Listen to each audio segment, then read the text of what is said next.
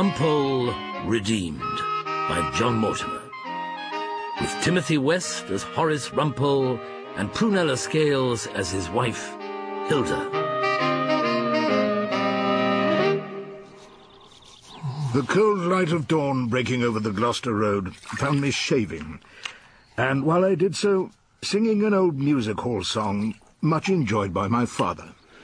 They hadn't been married for a month or more when underneath her thumb went Jim.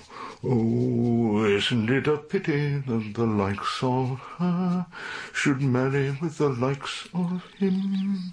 Oh, isn't it a pity that the likes of her should marry with the... What are you singing for? Come and have breakfast.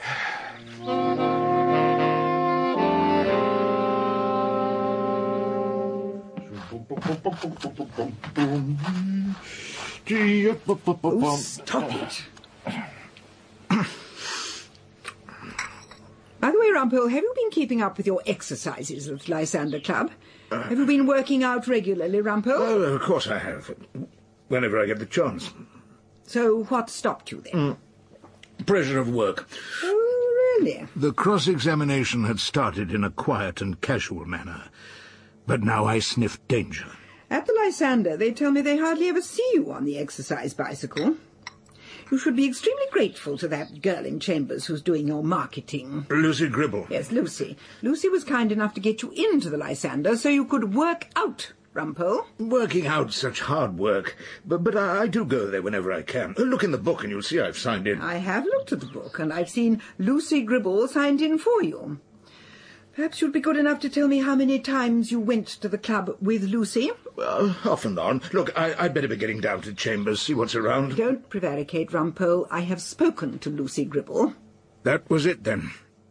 I stood and watched my defence collapse like a tent in a tornado. I have spoken to Lucy Gribble, and she had to admit that on most of the occasions when you asked her to sign you in, you didn't join her.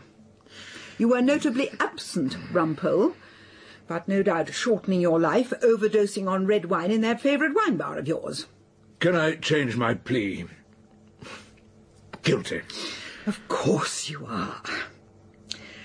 What can we do about you, Rumpole? Well, I can only say I do find bicycling nowhere to ghastly piped music deeply boring, even with an occasional vegetable cocktail as a treat. Boring? Oh, I'm so sorry. I'm sorry I can't provide a few murders or a bank robbery or a nice long fraud to keep you entertained. But you can't live entirely for pleasure, Rumpole. You've got to put up with a bit of boredom occasionally if you want to keep yourself alive. So, it's entirely up to you. I can no longer take any responsibility for you. At which she left the kitchen, where breakfast, together with much else, was now over. I sensed that, like my old darling Wordsworth, I was about to be taught to feel the self-sufficing power of solitude. Shortly after that, I heard the sound of angry hoovering from the sitting room. My case of serious non-compliance with exercise requirements was clearly lost, and I was free to go. Rumpole is ludicrous.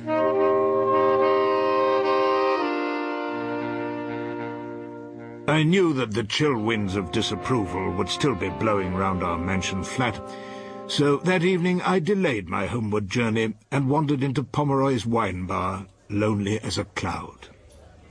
I had just ordered my first glass of Chateau Thames Embankment, Rumpole?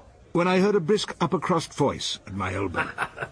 Rumpole, I wanted a word with you. Really? It was Archie Prosser, the newest arrival at our chambers. I want to invite you to lunch. Invite away, old darling. I hear they do an excellent liver and bacon at your club, preceded by a dozen oysters in the half-shell with summer pudding to follow. And if that's washed down with some vintage unheard of in Pomeroy's, topped off with a reasonable brandy and cigar, I shall be delighted to visit your club. You mean the Sheridan? Of course I mean the Sheridan. Oh, talking of which, I'm going to put Bernard up for membership. I think he'd appreciate that, don't you? Bonnie Bernard, you're speaking of my favourite solicitor. I feel sure he would. And I'm equally sure I'd enjoy lunch there. Very kind of you, Archie. I'm afraid I wasn't thinking exactly in terms of the Sheraton. All right, if you insist. What were you thinking in terms of? The Ritz? Not exactly, Rumpole. In fact, I was thinking in terms of Worsfield Prison. Oh. We live in an age when our political masters are forever cracking down on things. There's very little cracking up on things. There's a complete absence of government pronouncements offering us all a free Guinness and steak and kidney pudding on the national health and hoping we all have a good time. The result of all this cracking down and locking up is that the prison population has risen to record levels. The nicks are bursting at the seams, the mad and the bad are packed in with the merely muddled. In the face of this wave of overcrowding, the Bunyan Society, named after a devout and imprisoned author, stands like Canute, publishing facts and figures and protesting at the incarceration of 15-year-olds, the absence of education, and the failure to stop reoffending. Home Office ministers receive these reports politely, perhaps even read them, and continue to crack down as before. The Bunyan Society's reply had been to arrange, so Archie Prosser now told me, a lunch in Worsfield Prison, where the great and the good could show their solidarity with those of my customers whom even the Rumpole magic touch couldn't save from custody. Now, I'm on the committee of the Bunyan. I suggested we should have a representative of the old-fashioned criminal defender present at our prison lunch. Well, you'll be at home, Rumpole. I'm sure you'll know lots of people there. Very possibly.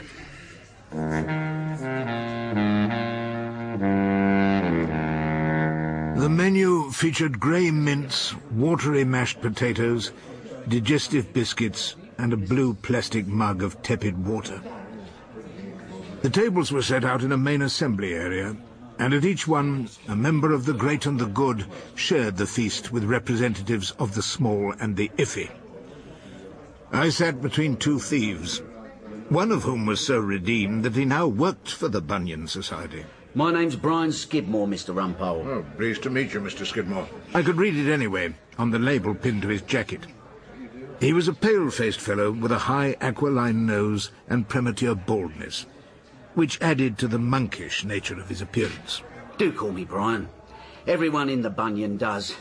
Life has been really rewarding since I decided to go straight. Since your redemption. Redemption? Yeah, you're so right, Mr. Rumpole. I've been kept busy talking to prison reform groups, probation officers, social services. The usual suspects. Yes, Mr. Rumpole. My book's coming out next year. Set a Thief. I'll see you get sent a complimentary copy. Oh, thank you. How does this grub suit you, Mr. Rumpole? Bordering on cruel and unusual punishment. Nourishing, though, eh, Chirpy? This inmate's Chirpy Malloy, Mr. Rumpole. Now, you were never my brief, were you, Mr. Rumpole? I never had that pleasure. Me being a Malloy, and you always appearing for the Timpsons. The Timpsons and the Malloys. The Montagues and the Capulets were best friends compared to your two families. We Malloys generally use Mr. Arkwright in Queen Alexandra's buildings. You heard of him? Of course I know Percy Arkwright. I believe as a defender he's a great help to the prosecution. You mean I'd be better off with you, Mr. Rumpole? Perhaps. If you consult Mr. Bernard, solicitor of Camberwell, he'll lead you to me. I would say I'd remember that for next time, but there's not going to be a next time. Oh? I'm sure of that. Chirpy has decided to go straight, Mr. Rumpole. To be honest, I've got a new girlfriend now, and she doesn't like me going inside, Mr. Rumpole. She's always on about it. Says she gets lonely nights. Now I've got to listen to her. I'm going to get a job round her father's Videos Are Us, and that'll be the end of this prison malarkey. You mean you're going to buy your own aftershave from now on, eh, Chirpy? That's right, no. What's that supposed to mean, Chirpy? Chirpy here liked to break and enter homes in smart areas where people were off on holiday. After he'd made his selection of the valuables, he gave himself a nice hot bath. Didn't you, Chirpy, eh? It was always better than we had at home. Always nice warm towels and a good selection of toiletries. Use of the electric razor. And that imperial leather soap, didn't you used to say? Poor Les Hommes aftershave, that was a good one. Oh, and Machismo. And wasn't it Peruni did that one, Mr. Rumpole? I'm afraid such things are a mystery to me. Welcome, visitors and members of the Bunyan Society. We are honoured by the presence of Brenda Haygate, the Home Secretary, who will say a few words. Brenda Haygate's pageboy haircut was neat and burnished. She was wearing a bright green suit, and her high-heeled pointed toes clicked as she crossed the stone floor to speak to us. Thank you. She was one of the government's chief crackers down. But she smiled throughout her speech like an extraordinarily successful schoolgirl who had suddenly found herself promoted to headmistress. Now, look, I know some of you think that prison doesn't work, but I'd like to introduce an ex-prisoner to you now, for whom it has worked extremely well. So well, in fact, that he is now a valued worker in your society. Will you please welcome Brian Skidmore?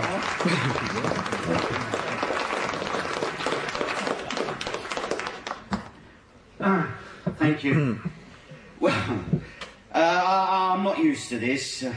This is worse than a prison sentence, having to speak. All I can say is I have to thank a lot of people. First of all, Mr. Frank Dalton, when he was governor. Now, I was up on a charge for something, and he said, "Why don't we see you in chapel, Skidmore? There's something we get to learn there. Do you know what it is?" Well, of course, I didn't know whatever he was talking about. And when I heard what they read out from the Bible, I wasn't any the wiser. The words were, "The redemption of their souls is precious." I didn't know what redemption was in those days, but I do now, because Mr. Dalton explained it. We could all get off crime if we tried hard enough. Well, with a bit of help we could. So he arranged to put me in touch with the Bunyan Society. They gave me a job, making the team mostly. And now I'm under manager in charge of events. So, thanks for coming, and a special vote of thanks to the Home Secretary for agreeing to fit us into her busy schedule. As the lucky guests were released to the world, and the unlucky returned to their cells, the model ex-prisoner came up to me for a confidential word. Chirpy'll never make it, you know. Never make what? Will you? He'll never go straight. Not poor old Chirpy. He'll leave here with no money and probably no job. No one to look after him. Well, what about his girlfriend and her father? Videos are us. Oh, she hasn't bothered to wait for him. Well, that's what I heard in the chat round here. Of course, Chirpy doesn't know that yet. He'll be the last to know. So I doubt that job's still open. He'll drift back to the Malloys and, well, you know what that means. I'm not sure that I do know exactly. I'm afraid he'll be looking for a house where the milk's been cancelled, if you know what I mean. So, you think Chirpy Malloy's incapable of redemption? We can hope for the best. We can always hope. But we've got to face the facts, Mr. Rumpole. This is it. The facts have to be faced.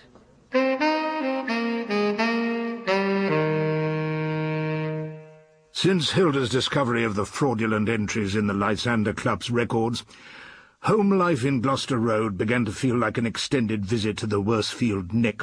Selfish, ungrateful, irresponsible, opinionated, willful, and, not to put too fine a point upon it, a pain in the neck to all who have to deal with you. I can no longer take any responsibility for you.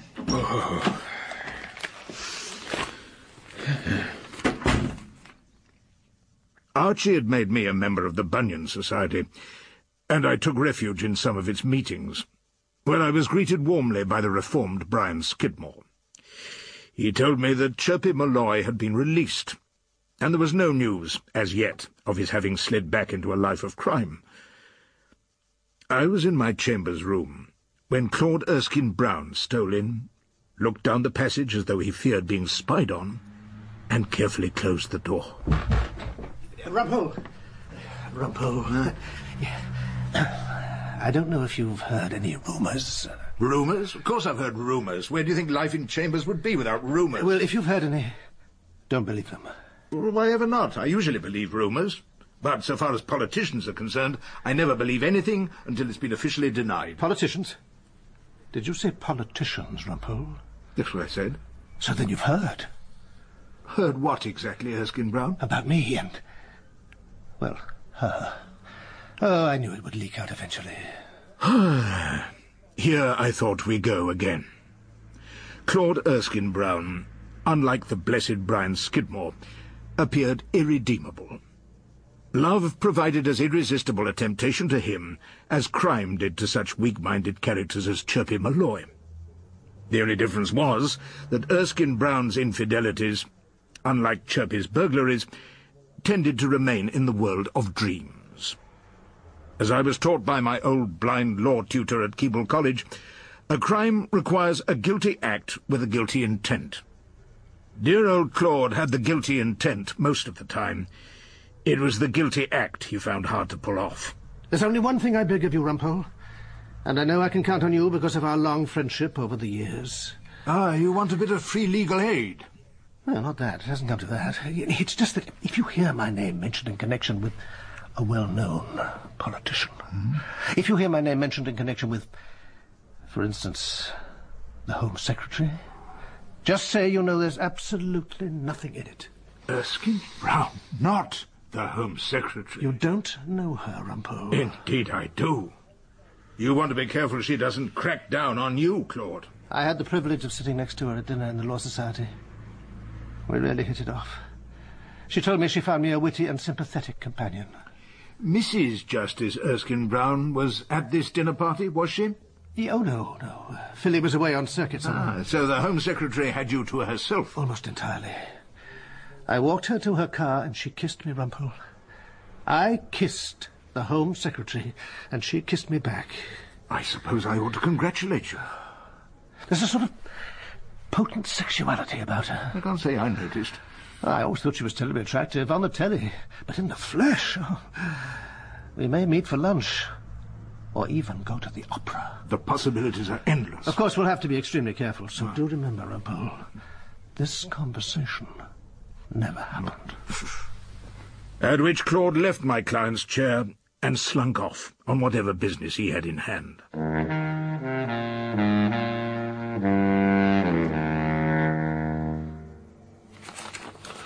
The Chelsea home of TV soap star Adele Anderson, Shopping Mall and Central Station, was burgled while the nation's sex goddess was on holiday in Menorca with her latest beau. I don't suppose you've been back to the exercise club, have you, Rumpole? Valuable jewellery was stolen. If you could take your mind off crime and think about your health, Rumpole, work out daily and stop reading the newspaper. Look, valuable jewellery was stolen. The remarkable thing, according to the police, was that the thief had made prolonged use of the bathroom. Wet towels were left on the floor, and a prodigious amount of bath salts and various toiletries had been made use of. Chirpy Malloy strikes again. Chirpy Malloy? I've no idea what you're talking about. The bathing burglar. I advised him to consult Bonnie Bernard when he was next in trouble. No doubt I'll be getting the brief for the defence. No doubt you'll be getting a nasty little heart attack if you don't exercise, Rumpole. Poor old Chirpy. I'm afraid he's past redemption. I don't know about this Chirpy, whoever he is, but you are certainly past redemption. Just because I don't like bicycling to nowhere. Of course, if you're looking for an early death, Rumpole, and you can't be bothered to look after your health in any way, that's entirely up to you.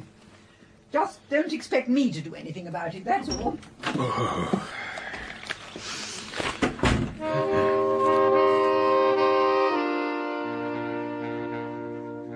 The period which followed Chirpy Malloy's arrest for serial burglary and stolen jewellery was not a golden age in the life of Rumpole.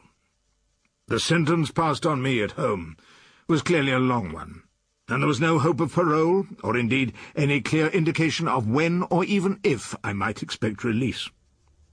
Not for me, Wordsworth's cheerful hearth, alas. One eventful morning, however, as I wandered into the clerk's room and glanced at the mantelpiece, I saw a brief from Bernard and Tilbury of Cold Harbour Lane, Camberwell. I was interested to see whom the Queen, as prosecuting party in all criminal trials, was after this time. The title of the case was none other than Regina v. Malloy. So, Chirpy had perhaps returned to his old ways. I took the brief and carried it off to study at my leisure. An hour later, I had not only read it, but made a note of all the facts, together with a list of questions in preparation for when we saw our client, no doubt now a great deal less chirpy. Then I lit a small cigar, leant back, and blew what I flatter myself was a perfect smoke ring at the ceiling. The case seemed so obvious. The violation of the victim's bathroom so completely in character that it was going to be difficult to think of a defence. And yet, I thought, and yet, I was lost to the sessions of sweet silent thought when the door burst open and I was rudely interrupted. So, Rumpole, you've got that brief. Yes, Archie, thanks to you. What do you mean, thanks to me? Well, you took me to that ghastly lunch. That's where I met Chirpy Malloy. He said he'd remember me the next time he was in trouble. Well, it seems he's back in trouble extremely soon. I have no idea what the defendant, Malloy, may or may not have told you. All I know is that what you have there is my brief. No, don't babble, Archie. This case comes from my old friend Bonnie Bernard. I know, and look more carefully. It's got my name on it. But Bonnie Bernard is briefing you. He thought perhaps he should begin to cast his net a little wider. And pick up some rather odd fish. Anyway, it's a pretty hopeless case. Absolutely no defence as far as I can see. Fellow couldn't resist using the bathroom, so he left his signature. He told me he was going straight this time. They all say that, don't they? You don't believe in the possibility of redemption? People like Malloy with a string of convictions as long as your arm, hardly. Can I have my brief, please? I suppose I can leave you my notes. There are one or two things you might consider. Was it pretty widely known, for instance, that this actress was in the habit of leaving jewellery lying around when she went on holiday? Presumably it was. That's why Malloy picked the place. Isn't it odd that he should be so well informed he'd only just got out of prison? They learn a lot in those places, don't they? Perhaps. Still, it's worth a thought. Oh, and there's a witness statement in there from the woman in the house that backs on to number 5. Lady Sloper? The judge's wife. Yeah, the same. The good lady got up in the small hours to close a bedroom window. Looking down into the moonlit garden of number 5, she could see a man come out of the back door. He must have heard her close the window because he looked up, and she got a view of his face. Then she saw him walk away into the shadows by the garden wall. That is a prosecution statement. Freddie Maresfield, he's prosecuting, was good enough to let me see it. They're not calling her, and I shan't be calling her either. Why not? The description doesn't sound much like Chirpy Malloy. It was night time. Bright moonlight, she says. All the same, she never got a clear view. Freddie would make mincemeat of her in cross-examination, and one doesn't really like to trouble a judge's wife unless absolutely necessary. When it comes to a criminal defence, it usually pays to trouble everyone as much as possible. Oh, by the way, did you ever get around to proposing Bonnie Bernard for the Sheridan Club? Oh, yes, I did. He was extremely grateful. Yes, evidently. Bonnie Bernard is clearly observing Wordsworth's good old rule. Sufficeth them the simple plan that they should take who have the power, and they should keep who can.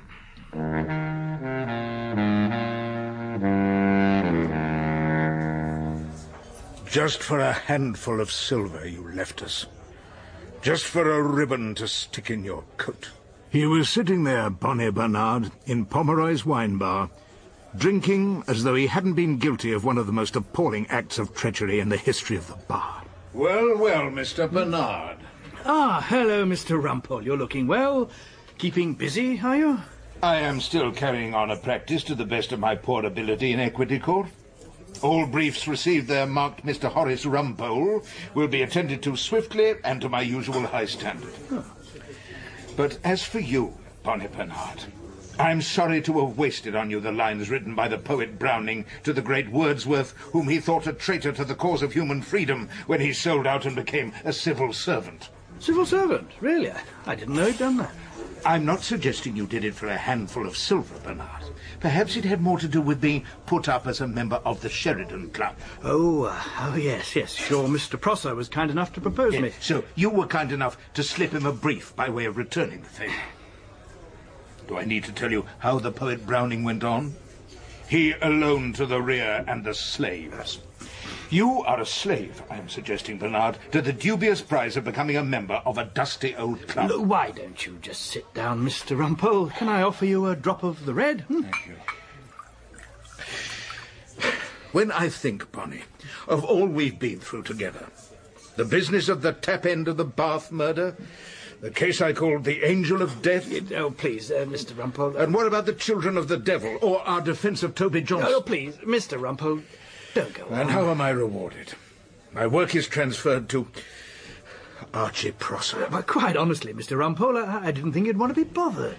Not bothered. Listen, I met Chirpy Malloy in prison. His girlfriend's devoted. He means to take up a life of honest toil in her dad's Videos R Us shop in Lewisham. He instructs you that he never went near Chelsea on the night in question, and his girlfriend Lorraine Hickson provides him with an alibi. If all that's true, Chirpy Malloy is a candidate for redemption. Do you really think I wouldn't be bothered about his case? Well, it seems so open and shut. Nothing much to be done except go through the motions. Seems, Bernard, I know not seems. There are one or two things I could do to help. Things, Mr. Rumpole? What sort of things, exactly? Well, perhaps ask your fellow club member, Archie Prosser, to invite Lady Sloper to the next meeting of the Bunyan Society. Oh, yes. I believe they're throwing a bash on the terrace at the House of Lords. Anything else? See if there were any fingerprints in the bathroom. Ah. It's just a thought. There was nothing about fingerprints in the brief you sent Archie.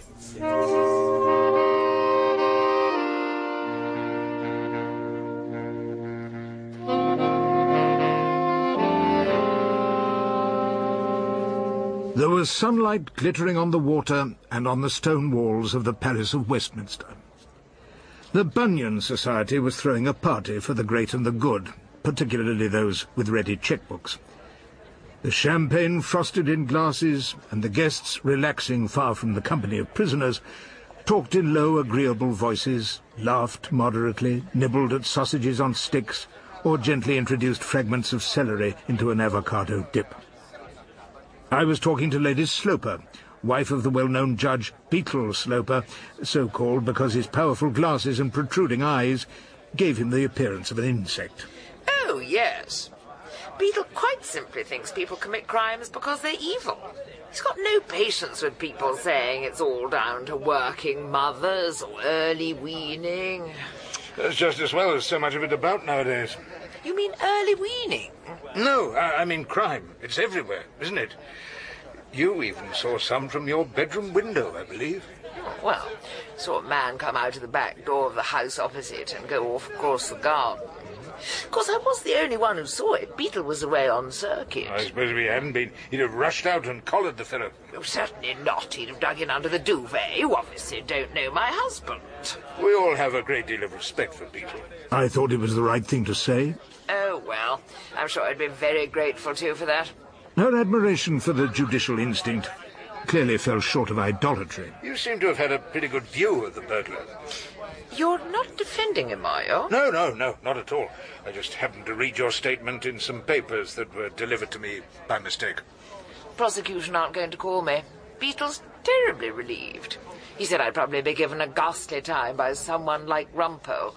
I have to tell you, it's exactly what he said. Well, he was wrong. I'd have given you the warmest possible welcome. I'd have congratulated you on the clarity of your evidence and your powers of observation. In fact, I'd probably have made you my star witness. That is, if I were doing the case. So it's lucky you aren't, because I'm not being called at all. Yes, of course. Lucky for someone, anyway. Perhaps we should go and mingle with the top brass of the Bunyan Society. On our way through the browsers and sluicers, we passed Lucy Gribble. She was flashing a camera and was in the company of Archie Prosser. Over here, Archie. Oh, that's it. I've got your Rumpole. I'm taking pictures of the event for our new Chambers newsletter. Good for our profile, Rumpole, being close to the Bunyan Society. I saw the glamorous Home Secretary in the dangerous company of her alleged lover, Claude Erskine Brown, and his wife, Phillida the judge. Phillida, how lovely. I don't think I have met your husband. I aimed, with Beetle's wife in tow, straight for Lord Crane, the well-heeled Labour peer who had paid for the champagne and canapes. He was being held in no doubt fascinating conversation with the reformed con Brian Skidmore. I broke, I'm afraid rather rudely, into their discourse. Ah, Skidmore, you were dead right about Chirpy Malloy. Apparently he couldn't even go straight for a month or two. Well, that's very sad, Mr. Rumpole, very sad. Yes. They tell me he's right back in the nick on another charge of burglary with use of bathroom to be taken into consideration. Well, I'm so glad you can make it, Mr. Rumpole. I'm sure you know Lord Crane, our benefactor. Oh, no, dear. Mr. Rumpole, the Old Bailey legend. Mr. Rumpole, Lord Crane. We were talking about an inmate Mr. Rumpole met when he had lunch with us in Worsfield. He's a serial burglar who breaks into people's homes when they're away on holiday and gives himself a bath and uses all the toiletries. What you might call a clean break. Yes, yes, quite. Well, that's a good one, my lord. Yeah, a very good one. On a more serious note, though, I knew this chap Malloy hadn't got the strength of character to resist going back to his old ways. Everything's against you when you come out of prison. No money, no job. You meet all the old friends you did crime with. It's a hard struggle. I mean, I found that, and it needs strength of character. You managed it, though, didn't you, Brian? Yes, sir. I managed it, but as I say, it wasn't easy. Of course, I had a lot of help from the Bunyan Society, and I had faith. You mean religious faith? It's what the Bible tells us, isn't it? Whatever sins we might have done, we're all capable of redemption. Pity Chirpy Malloy wasn't. Oh, I'm so sorry. I forgot to introduce you both to Lady Sloper. How do you do? How do you do? By the way, Skidmore, she and the judge lived just behind the house where Chirpy did his last break-in. She was telling me that she saw a man emerging from the back door. Yes, 2 o'clock in the morning under a full moon. Apparently a tall man with a pronounced nose and a bald dome of a head, which shone hairless in the moonlight. You'd seen him very clearly until he vanished into the shadows by the garden wall. Isn't that right, Lady Sloper? Smile, please. At this, there was a flash of light, and behind it, in the shadows, Lucy was holding her newly acquired digital camera, on which, so she'd assured me, she could already see the picture she'd taken. However, Brian Skidmore, the perfect ex-prisoner, was having none of it. He snatched Lucy's camera from her and stamped upon it. Give me that! No photographs! Didn't anyone tell you? No photographs! So Brian Skidmore left the party, and indeed the Bunyan Society, only to be found, without too much difficulty, when he was later required to help the police with their inquiries.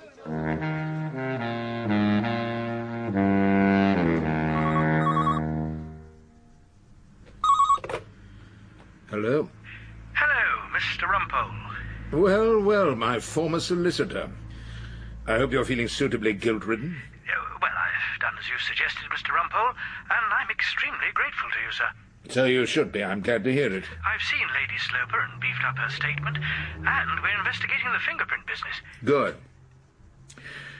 Is that all, then? Not quite. I'm sure you're extremely busy, as usual. No, fairly busy. Not all my work has gone to Archie Prosser. I'm sending you a brief, Mr. Rumpole. Oh, are you really? What is it? Bad case of unrenewed television license? No, a murder. Is it indeed? The unusual thing is the death occurred in a home for the blind and partially sighted. Well, who's on trial? One of the staff? No, actually, it's one of the residents. She's blind, and I think she might have a defence. Send it round, then. I suppose you'll be taking in a leader. Oh, no, Mr. Rumpole.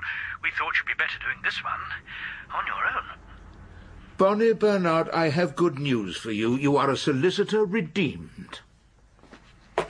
Scarcely had I slid the tape off the brief which the reformed Bonnie Bernard had sent me, when a doleful Claude Erskine Brown entered the room. Come in.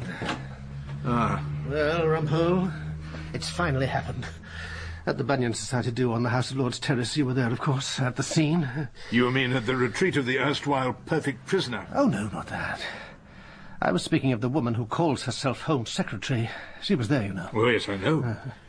Erskine Brown, are you suggesting some sort of a consummation took place? Hardly. No, I thought not. I didn't notice you and the Secretary of State in any sort of clinch behind the potted plants. Well, of course you didn't. I was there with Philly. Ah, yes, I noticed that. You had brought along your lovely wife, the learned judge. And that woman, Brenda Haygate, came up to us. Smiling? Smiling at Phillida, and engaging her in conversation. And then Philly said to her, "Of course you know my husband." So this Haygate woman looked at me, and do you know what she said? No, tell me. The suspense is killing me.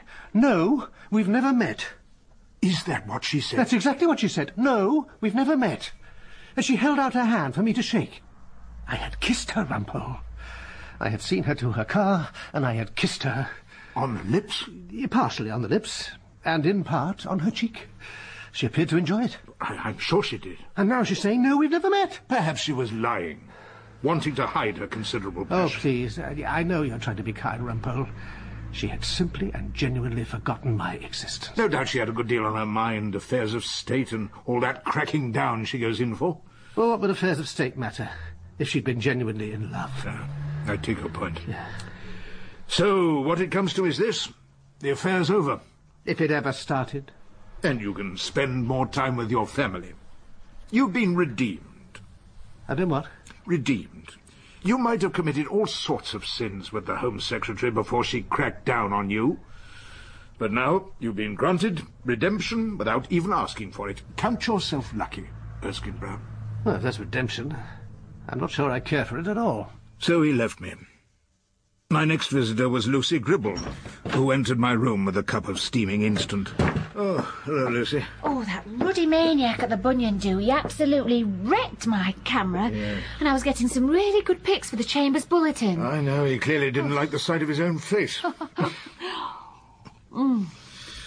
Mr. Rumpole, I'm so sorry I shocked you like that.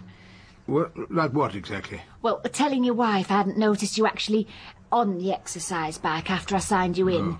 I'm afraid I got you into trouble. Well, I've been about as welcome in Foxbury Mansions as mice in the larder since you grassed on me. I've had to learn to live with it.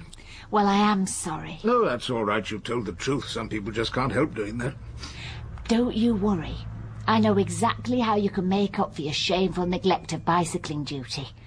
Oh, what are you suggesting? When it comes to dealing with marriage, the cure is often worse than the disease. All you have to do is to remember the date, next Thursday. Why, what is the date next Thursday? Just you look it up and remember it, that's all. I've booked a table for the two of you next Thursday at the Myrtle. The Myrtle? Isn't that rather pricey? It's extremely pricey, but it's your wedding anniversary, and you're going to take She Who Must Be Obeyed out to dinner.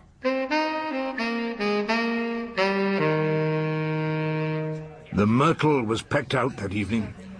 Only the networking skills of Lucy Gribble had won us a table. Against the dark wood of the walls, over the snowy white tablecloths, the faces vaguely familiar from the tabloids and the television recognized each other, gave faint little cries of greeting, and then turned their attention to their plates. Waiters in long white aprons sniffed corks, removed dripping champagne bottles from their buckets, or set out dishes. It was all very far removed from lunch at the Worsfield Nick and the case of Chirpy Malloy, the bathroom burglar. Rumpole, how do you leave a signature on a bathroom? The press claimed that that's what Chirpy Malloy did. But he simply liked wallowing in other people's aftershave. And if I know one thing about signatures, it is that they get forged. With his contacts, the blessed Brian Skidmore knew all about the jewellery scattered around that house in Chelsea. So he decided to do a job which seemed to have Chirpy's signature writ large upon it. Rumpole, They were so sure that it was Chirpy's work that they didn't bother to look for fingerprints. Rumpole. But when they started looking, they found Skidmore's on a bottle of Machismo. Rumpole. He wasn't as careful as Chirpy, you see, and of course he never thought anyone would suspect the reformed con with a steady job in the Bunyan Society. Rumpole, they're taking a dreadfully long time with my steak. Do you think they're slaughtering the animal? You know, it's an odd thing about redemption. It seems to come to the most improbable people. Chirpy, it seems, really was redeemed. He'd got his new job and his new girlfriend, and I think he really does mean to give up invading other people's bathrooms. But the sainted Brian, Exhibit A in the case for prisoners a cure for crime, turns out not to have been redeemed at all. Not only did he want to get his fingers on Adele Anderson's baubles, he tried to get a reformed con to do his bird for him. And I'll tell you another thing, Rumpole. That asparagus wasn't cooked properly. It was hard as nails and had flakes of cheese all over it. It wasn't right, Rumpole. I should have complained at the time. It might all have worked out for Skidmore if I hadn't picked up that brief sent to Archie Prosser in a moment of treachery. Well, at least I organised things so that Prosser did win the case. A somewhat rare event, as I understand it, in the life of our newest arrival in Chambers. Rumpole, do we have to spend the evening discussing your cases? Oh, no, of course we don't. I mean, why should we discuss my cases? Quite certainly not. What would you like to discuss? What about the reason we're here? Dining out. Is that because you're trying to redeem yourself, Rumpole? Yes, that's exactly what I'm trying to do. And happy wedding anniversary. You remembered? Well, I have to say, no, I didn't remember, at least not until Lucy reminded me. I told her you never remembered. Well, that's true as a general rule, but on this occasion, Lucy told me, and then I remembered it, quite clearly. You make a hopeless witness, Rumpole. Do you really think so? No one would believe your evidence for a moment. I'm not in the business of giving evidence. I'm in the business of asking questions. Ask me one, then. Do I really have to go on bicycling to nowhere, Hilda? You're not going to, are you, whatever I say? No. All right, then. I just wanted to keep you with me for a little while longer. I can't think why it is, but I don't want to lose you, Rumpole. This was so astonishing that it sent me imagining a world without she who must be obeyed. What would it be like? I seem to see a great emptiness. A world without difficult cases. As bland, perhaps, as a world without crime or the possibility of redemption. I was about to say something along these lines when the waiter arrived and slid her main course dexterously in front of Hilda. She switched her attention from me to the waiter. I hope it says I like it, waiter. By the way, I think I should tell you the asparagus was not right. Not right? What was wrong with it exactly? Well, to begin with, it was hard as nails. I almost broke my teeth on it. That's right. Al dente. Well, we can do without the al dente, thank you. And someone had put bits of hard, smelly cheese on it.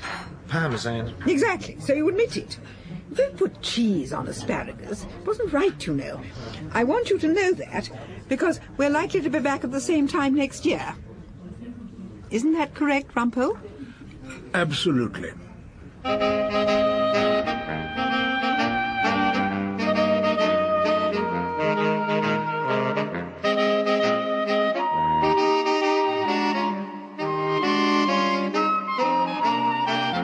In Rumpole Redeemed, by John Mortimer, Horace Rumpole was played by Timothy West, his wife Hilda, Prunella Scales, Lucy Gribble, Sophie Thompson, Bonnie Bernard, Bruce Alexander, and Claude Erskine Brown, Nigel Anthony. Archie Prosser and Lord Crane were played by Nicholas Leprevo, Brian Skidmore, Carl Howman, Chirpy Malloy, Stephen Critchlow, Brenda Haygate, Francis Jeter, and Lady Sloper, Richenda Carey. Rumpole Redeemed was directed by Marilyn Imrie and is a Catherine Bailey production for BBC Radio 4.